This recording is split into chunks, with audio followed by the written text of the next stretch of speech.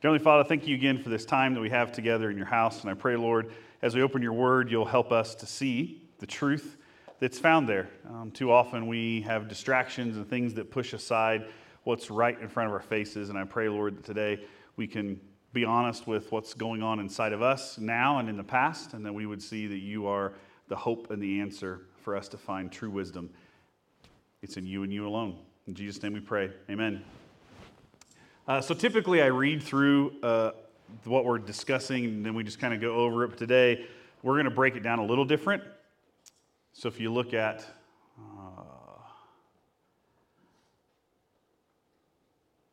give me a second, Proverbs 1, verse 8. Hey, thanks. Maybe it'll work later. Verse 8, "Hear, my son, your father's instruction. Forsake not your mother's teaching. For they are a graceful garland for your head and pendants for your neck. My son, if sinners entice you, do not consent."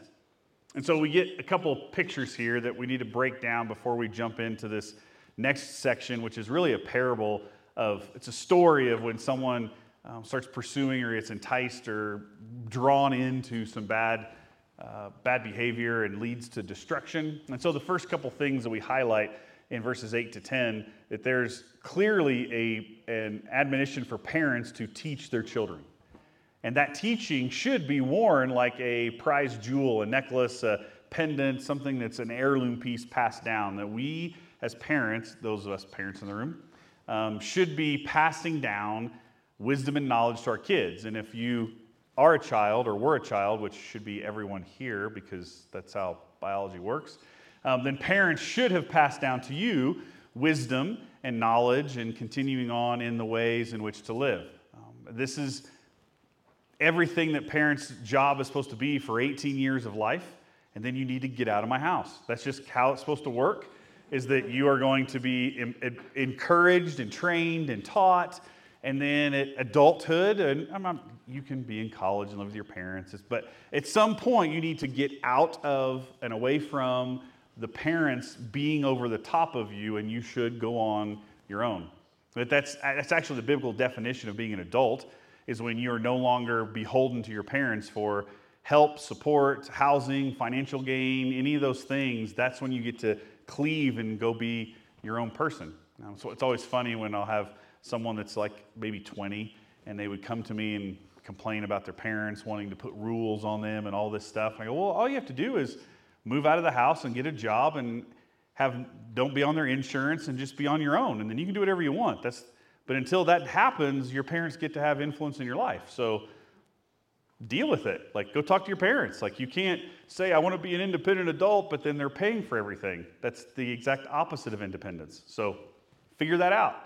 But we're supposed to, as parents, keep pouring into our children. Supposed to raise them in a way. And then Solomon is calling on his son, if sinners entice you, don't consent. But the foundational truth should be there, given from parents to children. That's the beginning. That we as parents don't farm out the education of every part of our child's lives just to whoever's out there. We send our kids to school, and they have teachers, and they have influences, but it's our responsibility to guide through all of those things. It's our job. It's the weight is on us. So that when they go off into the world, they have a foundation.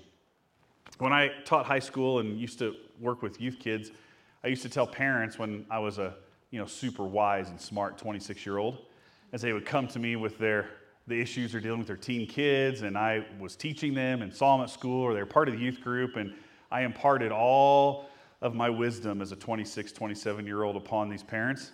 And I said, you've instructed them well, you've taught them well, but by the age of about 15, your influence is pretty much done. And now you have to start to turn them into the world and let them make their own mistakes. And well, now I have a 14-year-old and a 17-year-old, and I hate the advice that I gave parents 20 years ago. That was really dumb of me, because there's a whole lot of pressure, and it's these slow moves as a parent of letting your kids go a little bit at a time with the hope that they enter into adulthood, into life with that foundation. But if you don't put that foundation, if you don't see the time that you have with them as important and valuable, and you push away other things and other distractions for this season that you have with your kids, then you could be setting them up to be enticed by all of these other people. Last night was a first for Amber and I. We had 2 kids going off to homecoming as high school students, and I was a bit terrified. Not in them or in if they're going to go to some crazy party, because I control all of that, but I know what I was like as a 17-year-old with a driver's license. I know what I was like at those moments. I know what the expectations were of after the big formal dance and what's going to happen, and now I have a little girl. Well, she's not so little anymore, and I don't like that. But at some point, you have to go, well, my son's driving. He's 17. He's a year away from being an adult. He's so close to all these things changing in his life, and so I have to trust that I have instilled in them wisdom and knowledge. And when they slip up or things go sideways, and I'm there to show grace and maybe some correction and guide them. But if I have abdicated all of that responsibility and have just said, I'll let the youth leader do it, I'll let the school do it, I'll let their friends do it, then I have allowed other influences outside of influences of God that I'm trying to put into them rule their hearts. Now, will I ever stop praying for them? Of course not. I feel like I'm praying more for them than I ever have before. There were seasons when they were little, I'm praying for growth, and now it's a whole lot of prayers of protection and wisdom. And man, I hope they've paid attention to what we've taught them. I hope they've paid attention to how the Spirit is speaking to them. And then I sit back and wait for the shoe to drop. And I pray it never does. But Solomon sets up to his son, do not reject the wisdom that has been imparted to you. I didn't have a lot of wisdom imparted to me in those realms of spiritual or even moral life as a teenager. And I pray that I've done that to my kids. But at some point, they have to start making those decisions and making those moves away from all of these people who are going to entice them. So even it's a warning. Practice what your parents have taught you. Be careful. Trust. Don't be enticed. And then he gives us a parable of some morons. Well, I think I say idiot in the slide. Go ahead for me, Kent.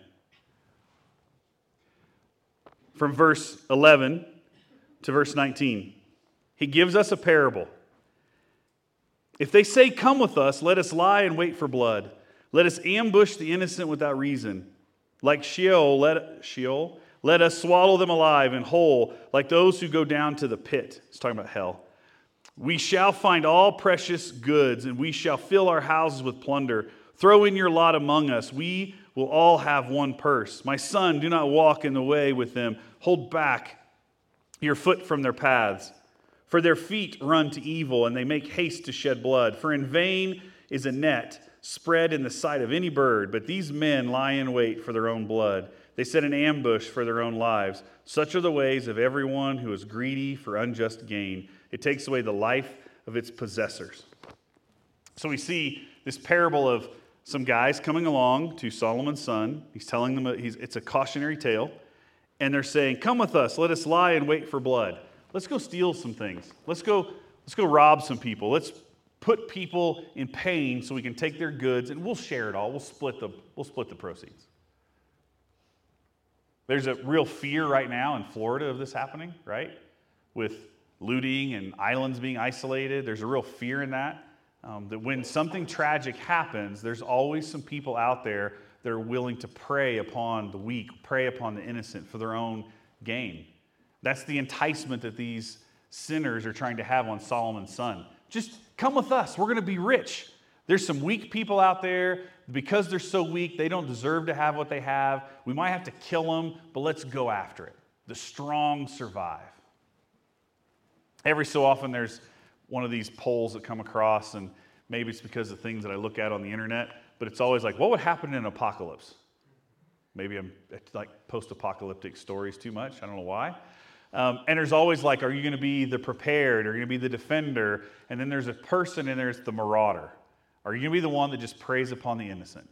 And there's so many post-apocalyptic movies and TV shows that there's a fear of that. There are people out there that are so twisted and dark that they would take out the innocent. just for the stuff. And that's who these guys are that are being warned against. That there are men out there that are going to entice you to come along. They're weak. They don't deserve it. Let's just go take their stuff. Let's go rob them, and let's grab a hold of it. So think of the layers of the evil in this. I'm going to just go for ill-gotten gain. I care about possession more than I care about other people's lives. I'm willing to kill. I'm willing to even go to the pits of hell just to have a good time now. It's a pretty dramatic story. It even has in it, these fools are like birds who would get caught in a trap. I don't know if you ever tried to trap birds before. It's not an easy thing. Mice are much easier to trap because they're dumb. They just put their mouth on the peanut butter in the mouse trap and then they get their head snapped. Birds are not that dumb. Put a bird trap out. Try. They're light. It's hard to get them. It's very tough. And so he puts in there even a little poke. But these men, for in vain is a net spread in the sight of any bird. That birds can easily get past traps. You should have the wisdom to see what's coming. When someone says, hey, I've got a real easy deal for you. It's only going to be a $5 investment. Come along and you'll make you a millionaire. The first thing you should say is, really? Are there potential out there? Yes. Do I wish I would have bought some Apple stock in about 1980? Yes. But there was no one out there saying that. Hey, this potentially could go everywhere. I remember trying to purchase a laptop as a senior in high school, and the guy at the computer shop told me there was no reason to look at a Windows computer because that's just a fad, that you need to just have a WordPerfect computer. He was slightly off.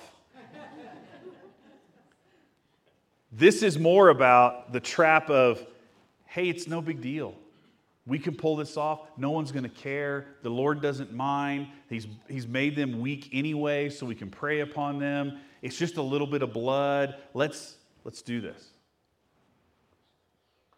And so the call through this story is that anybody that starts enticing you towards things that are unjust, that are unrighteous, they're going to pull you far from God, you have to flee from it. You have to run from it. You have to keep it as far away from you as possible. People are getting scammed all the time. I had one yesterday. My niece has an Instagram account, and I get this message saying, hey, I'm going to say, my account's been locked out, and there was some profanity in it. My niece is never going to curse at me in an Instagram post. My niece she has like 2 friends, and I'm one of them.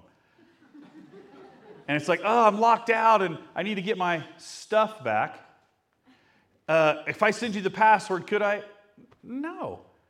So I call my sister-in-law and say, hey, I think Maggie's account's been hacked. Yeah, it's been going. Okay, well, I'm going to mess with them for a little bit because now it's fun.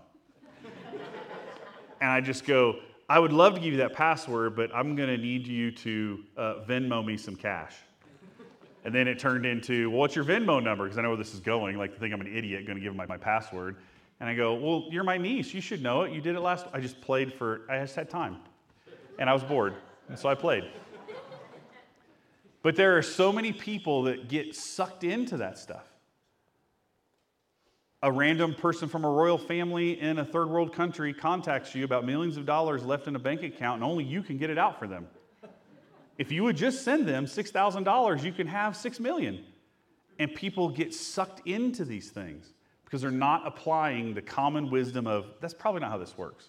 Most of the world works where you put in some hard work and some honest work, and then you will be rewarded because of that hard work and that honesty. And people get sucked in. And now it's become even tenfold, I feel, because we have even the social media presence of people just trying to be famous. Used to be a few select group of people are famous, and now everybody's famous. And we see this play out in a multitude of ways where people get enticed, they get tricked, they get messed with, they don't have a clue as to what they're doing or what they're going for, and everybody wants the quick fix instead of the long run of discipline. Maybe this will work. Here we go. That's why I showed this slide. It's a joke about the lose weight, the easy way. And if you look at the bottom, it says, now live with tapeworm eggs. Fast way to lose weight, just get some tapeworms. But what's sad is that there was a time in our American history where we actually did sell tapeworms to people. And it was a diet pill, it was on the back of magazines, and you would order it, and it would come to you, and you would swallow it, and then you were supposed to then call them when you've reached your ideal weight, and you would call them, and they would send you the stop losing weight pills. And it was the antibiotic to kill the tapeworms. But people lied about their beginning and their end weights, and they didn't get the right antibiotics, and they died because they had tapeworms. And so there's I remember my colleague I taught high school with had a giant tapeworm in the jar, and he had the ads and the articles. This is just a spoof. But there are people out there that are just looking for the quick and easy, something that's going to help them win, something that's going to help them gain prosperity, and it can lead to disaster. And so Solomon is warning his son, do not be enticed by these sinners. Do not be enticed by these get-rich-quick schemes that are not going to lead to anything of gain. Hey, Kent, can you go back one for me? Sometimes it leads to things like this.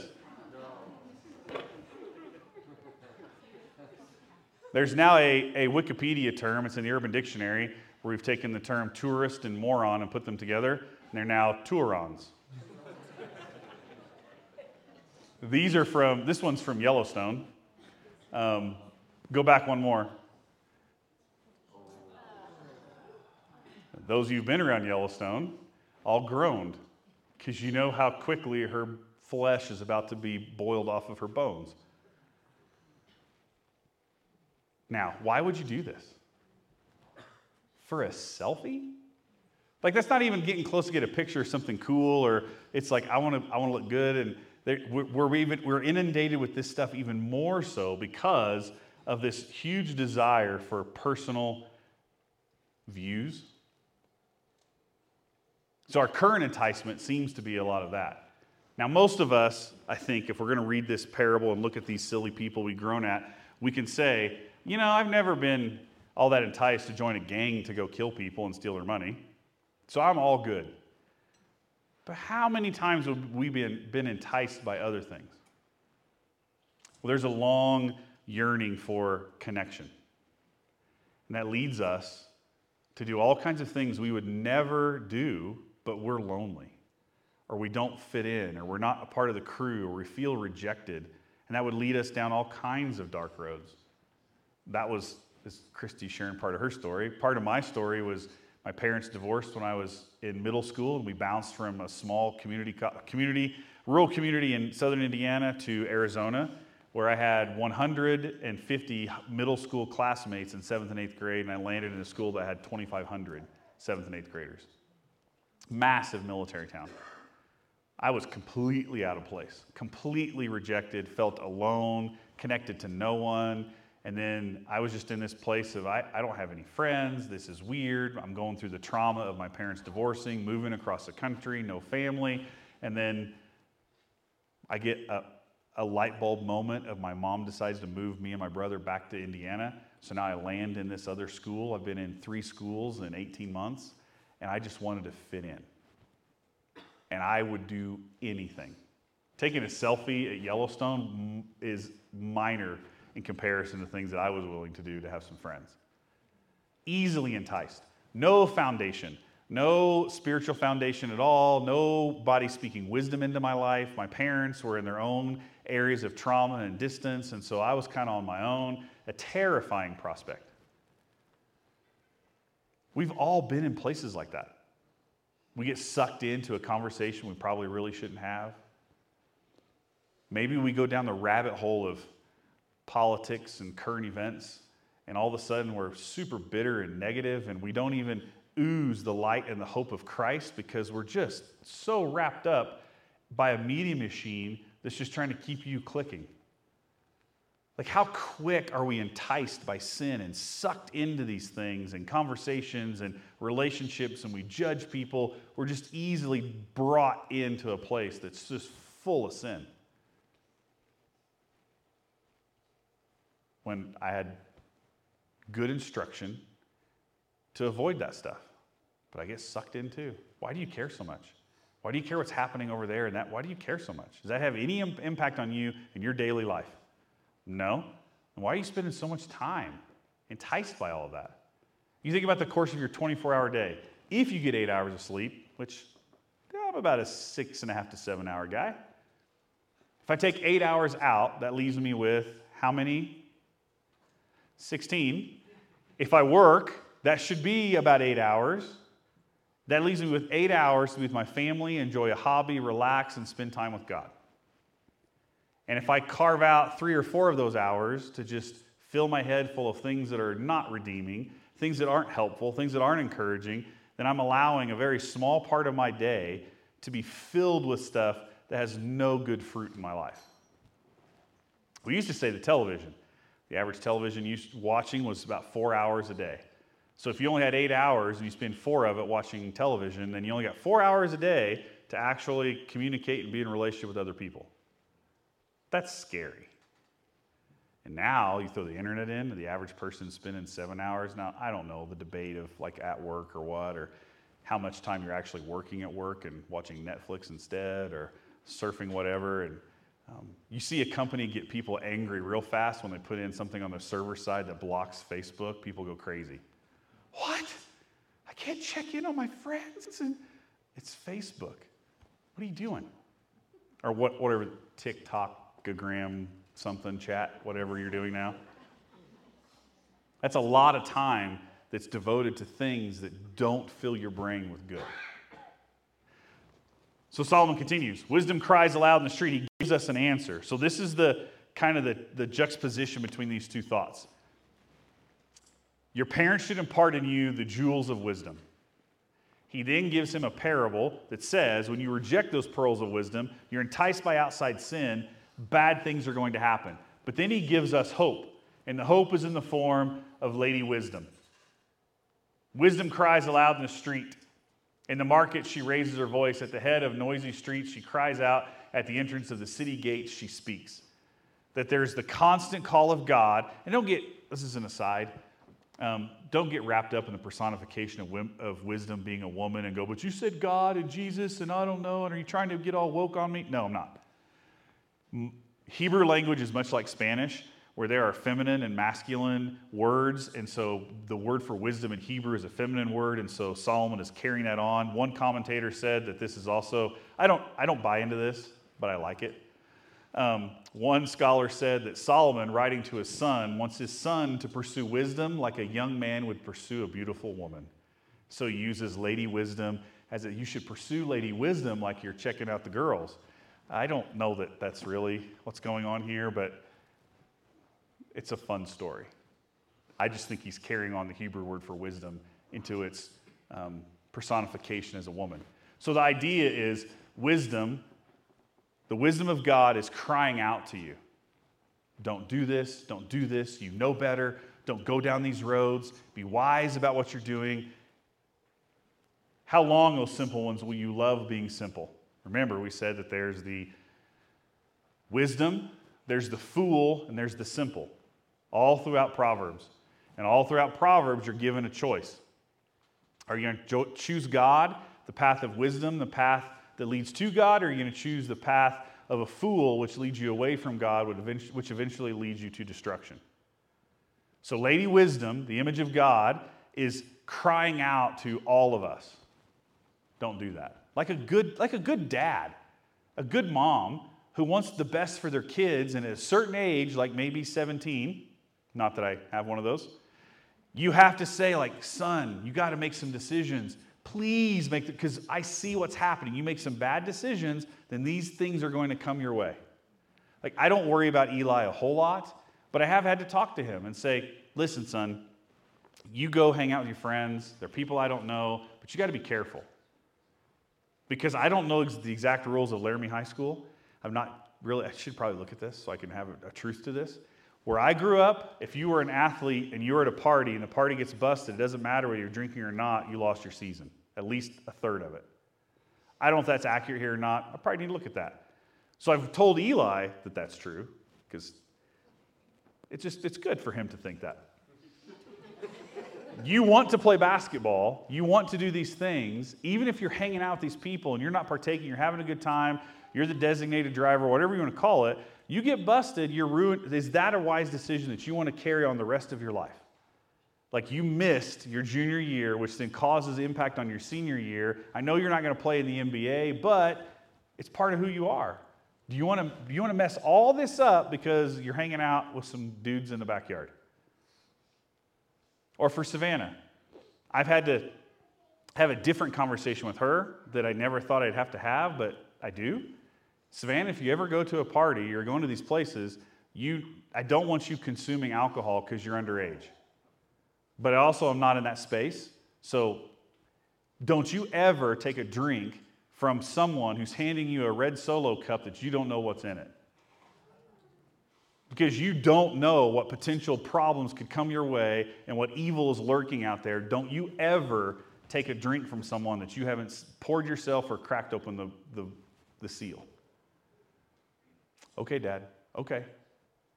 I'm just trying to cry out from the rooftops like, look, I don't know what's going to happen. I don't know. I can't guard you all the time, but I want to impart in you the truth. And when you hear let's listen to the wisdom of God, please.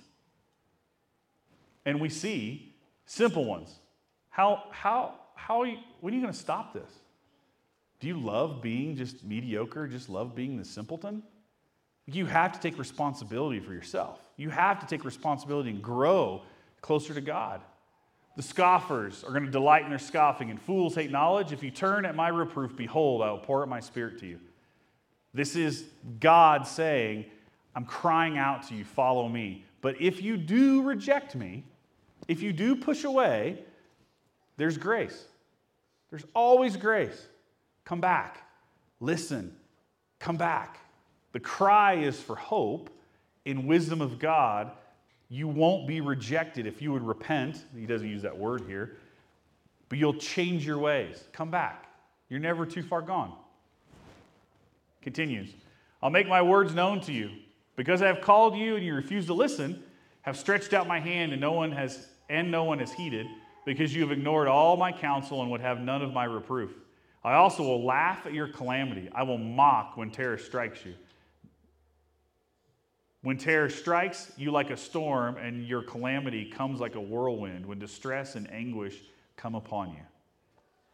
But there's a point in our rejection of God and someone staying so simple and doesn't want to grow, or the fool rejecting God. There comes a point where God is going to say, you can have it your way. Just like Burger King. You can have it your way. This is reminiscent of what we see Paul write in Romans chapter 1, where he gives this whole list to the church in Rome. And he says in verse 24, after all these things about turning away, verse 18, for the wrath of God is revealed from heaven against all ungodliness and unrighteousness of men who by their unrighteousness suppress the truth. And then he continues through all these things, the attributes, they have no excuse, what's happening. In verse 24, therefore God gave them up in the lusts of their hearts to impurity, to the dishonoring of their bodies among themselves, because they exchanged the truth about God for a lie and worshiped and served the creature rather than the Creator, who is blessed forever. Amen. When we in the church often think about judgment, we think about heaven and hell, eternal judgment, which is something we should think about. We should help people avoid that. Jesus is the way to avoid that kind of eternal judgment.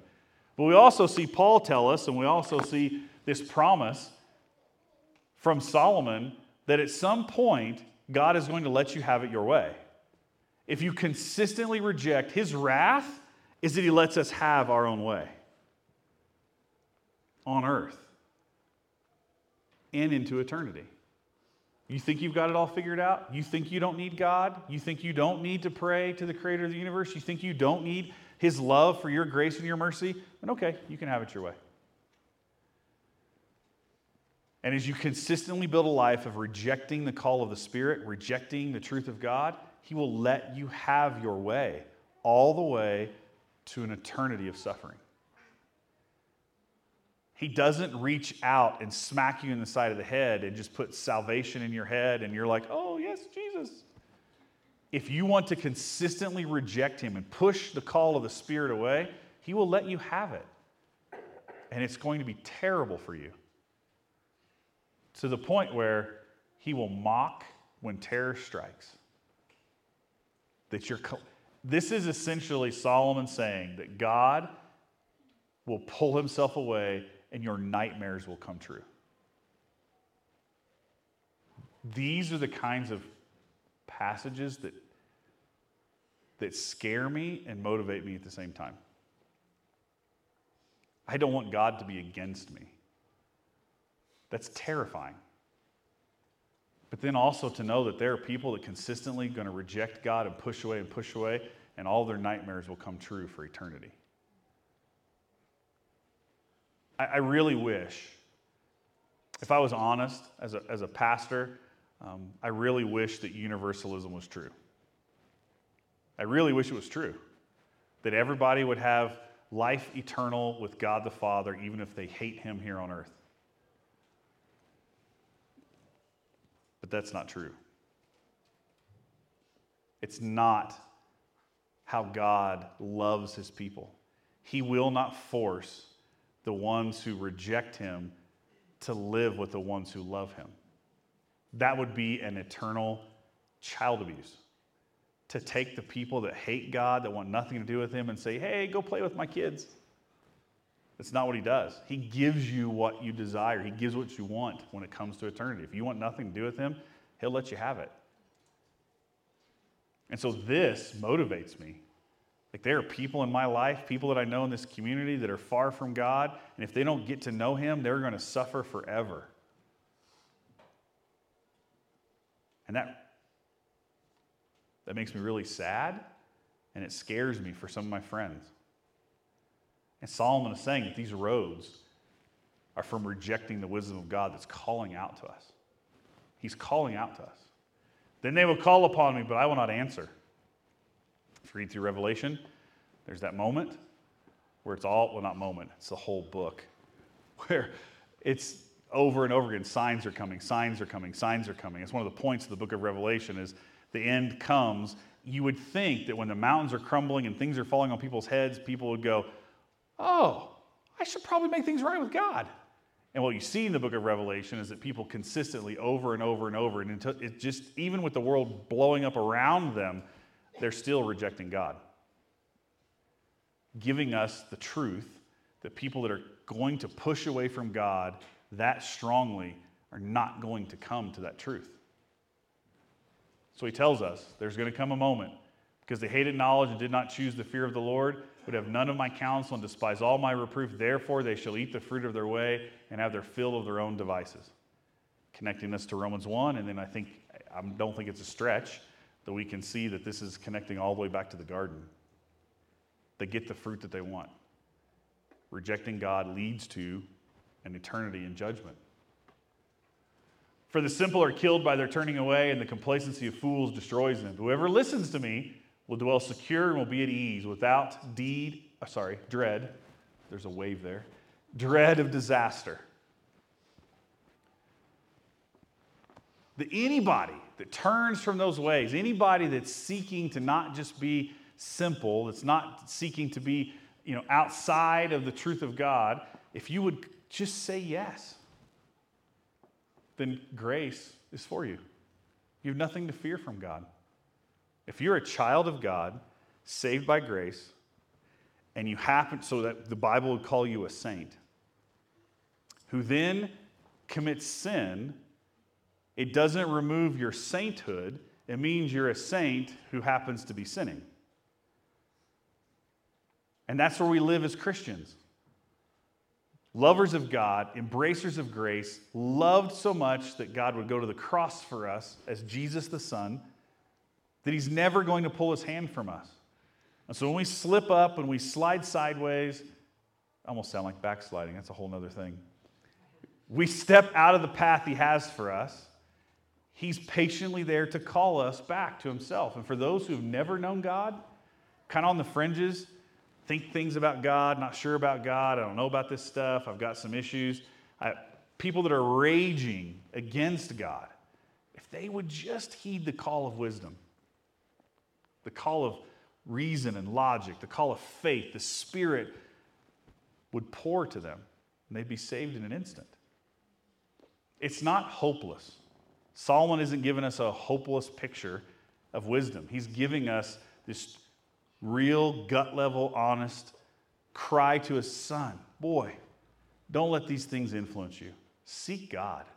Seek him more than anything else. And everything else will make sense. It might not go your way, but you'll be able to put some sense around it, some wisdom around what's happening. Doesn't mean the cancer is going to go away. Doesn't mean the job's going to become perfect. But if you seek God, he will get you through it all.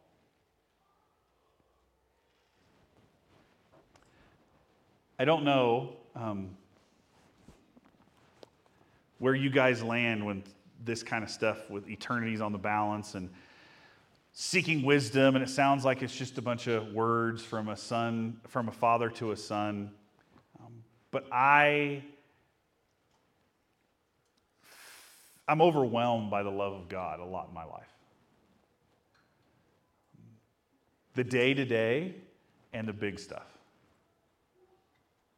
The friends that he puts in my life to help point me to the truth of relationship, what real relationship looks like, when in the past it was all subject to performance.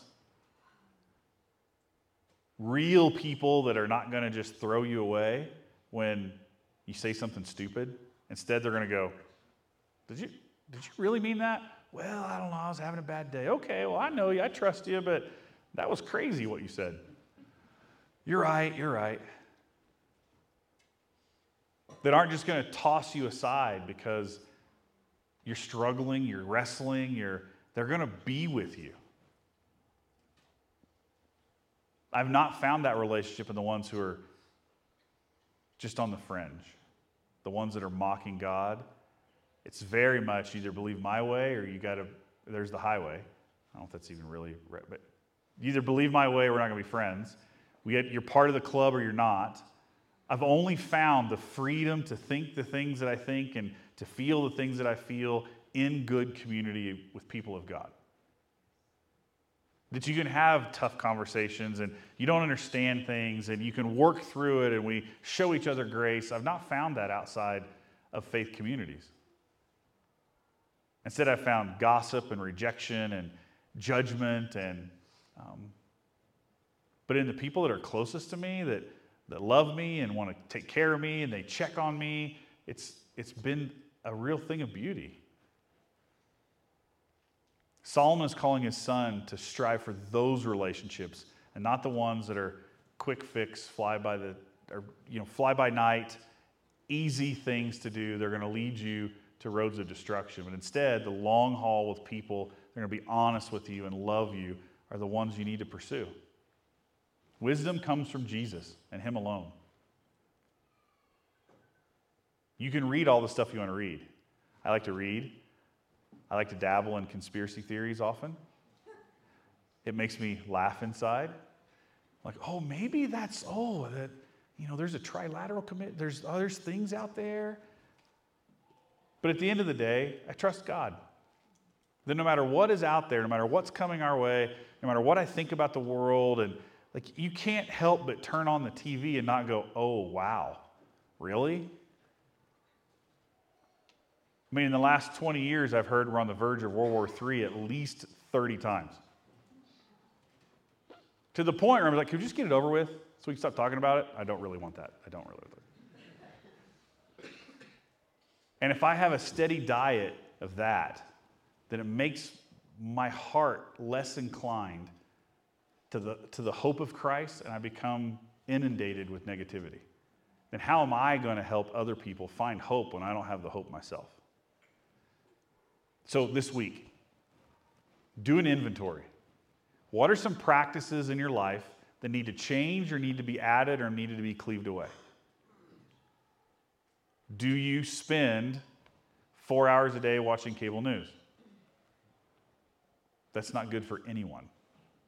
Even if you're teaching in the social sciences. Not good for you. Do you spend an inordinate amount of time just binging Law and Order?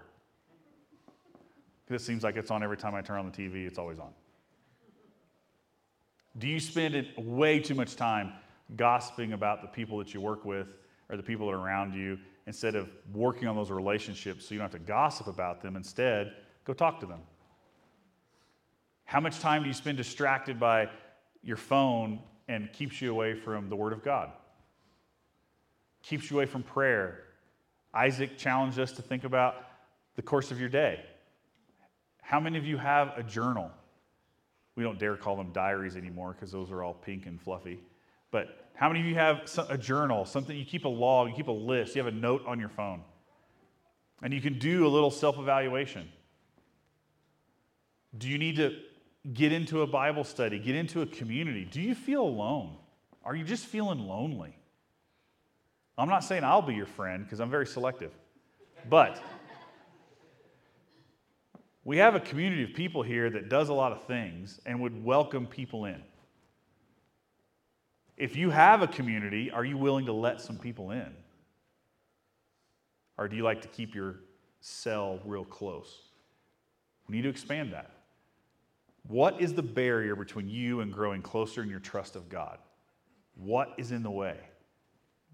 We're here to help blow that up or add some disciplines to your life to help. You can call on me, one of our elders, the staff. There's people all around here. I'm just looking in the room. I know people that are consistent prayer warriors. I know people that love to study the Word of God. I know people that are currently discipling people and people being discipled. I don't want to call you all out in this, but that'd be kind of fun one Sunday. There's a lot of people here that want to help you grow closer to God. Whether you're new to church and to faith, or you've been walking with Him for 30 years, there's always more of Him to know. And that's the goal of who we are as a church, to know God more. All right, let's pray. Heavenly Father, help us to see what's going on in our own hearts and our own minds that would be a barrier to knowing You. And it can be things that are really good that we need to trim away, or some things that are really bad that we need to cut out fast. Help us, Lord, to seek You. Help us not to be easily enticed by influences from the outside, like You've warned Your Son here. That we would, I don't really believe anyone in here is going to join a gang and start robbing houses. But what could be going on is that we are pursuing things that aren't of You, and they're dragging us down. They're causing us to be taken out of the fight of evangelism because we're struggling with so many things that are pulling at us. Help us to cut those strings. Help us to be connected to You in a deep and abiding way, and help us to grow in love of You so that we can love others well. In Jesus' name, amen.